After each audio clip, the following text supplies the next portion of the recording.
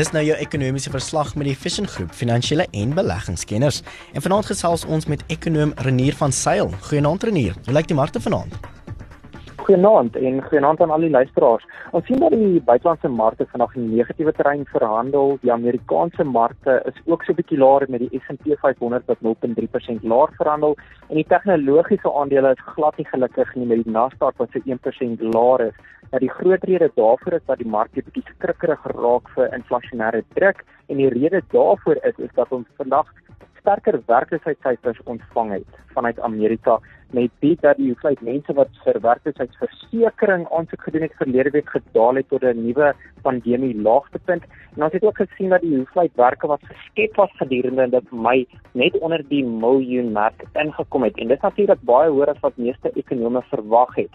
Nou in terme van individuele aandele, tot gesien dat ANC, wat een van die grootste teater- of fliekmaatskappye in Amerika is, sy aandeleprys met 28% gedaal het vandag. En die groot rede daarvoor is dat hy aangekondig het hy kom mark toe om nuwe geld in te vorder, want hy wil gebruik maak van die sterker aandeleprys en dit nadat hy gister 95% gespring het.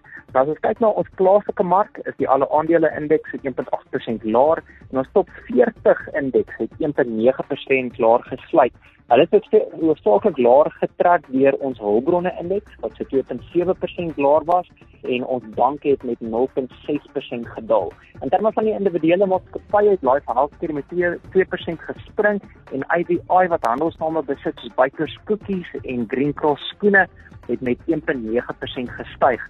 Sappi aan die ander kant van die muntstuk was laer met 4,9% en Harmony was af met 4,2%.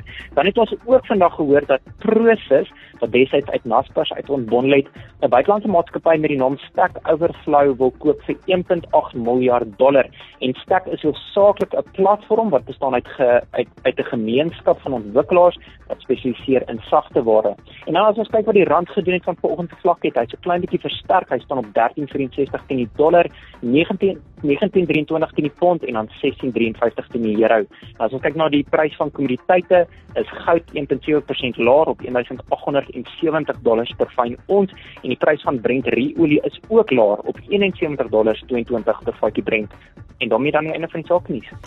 Baie dankie Renier van Sail. Dit was jou ekonomiese verslag met die Vision Groep, finansiële en beleggingskenners.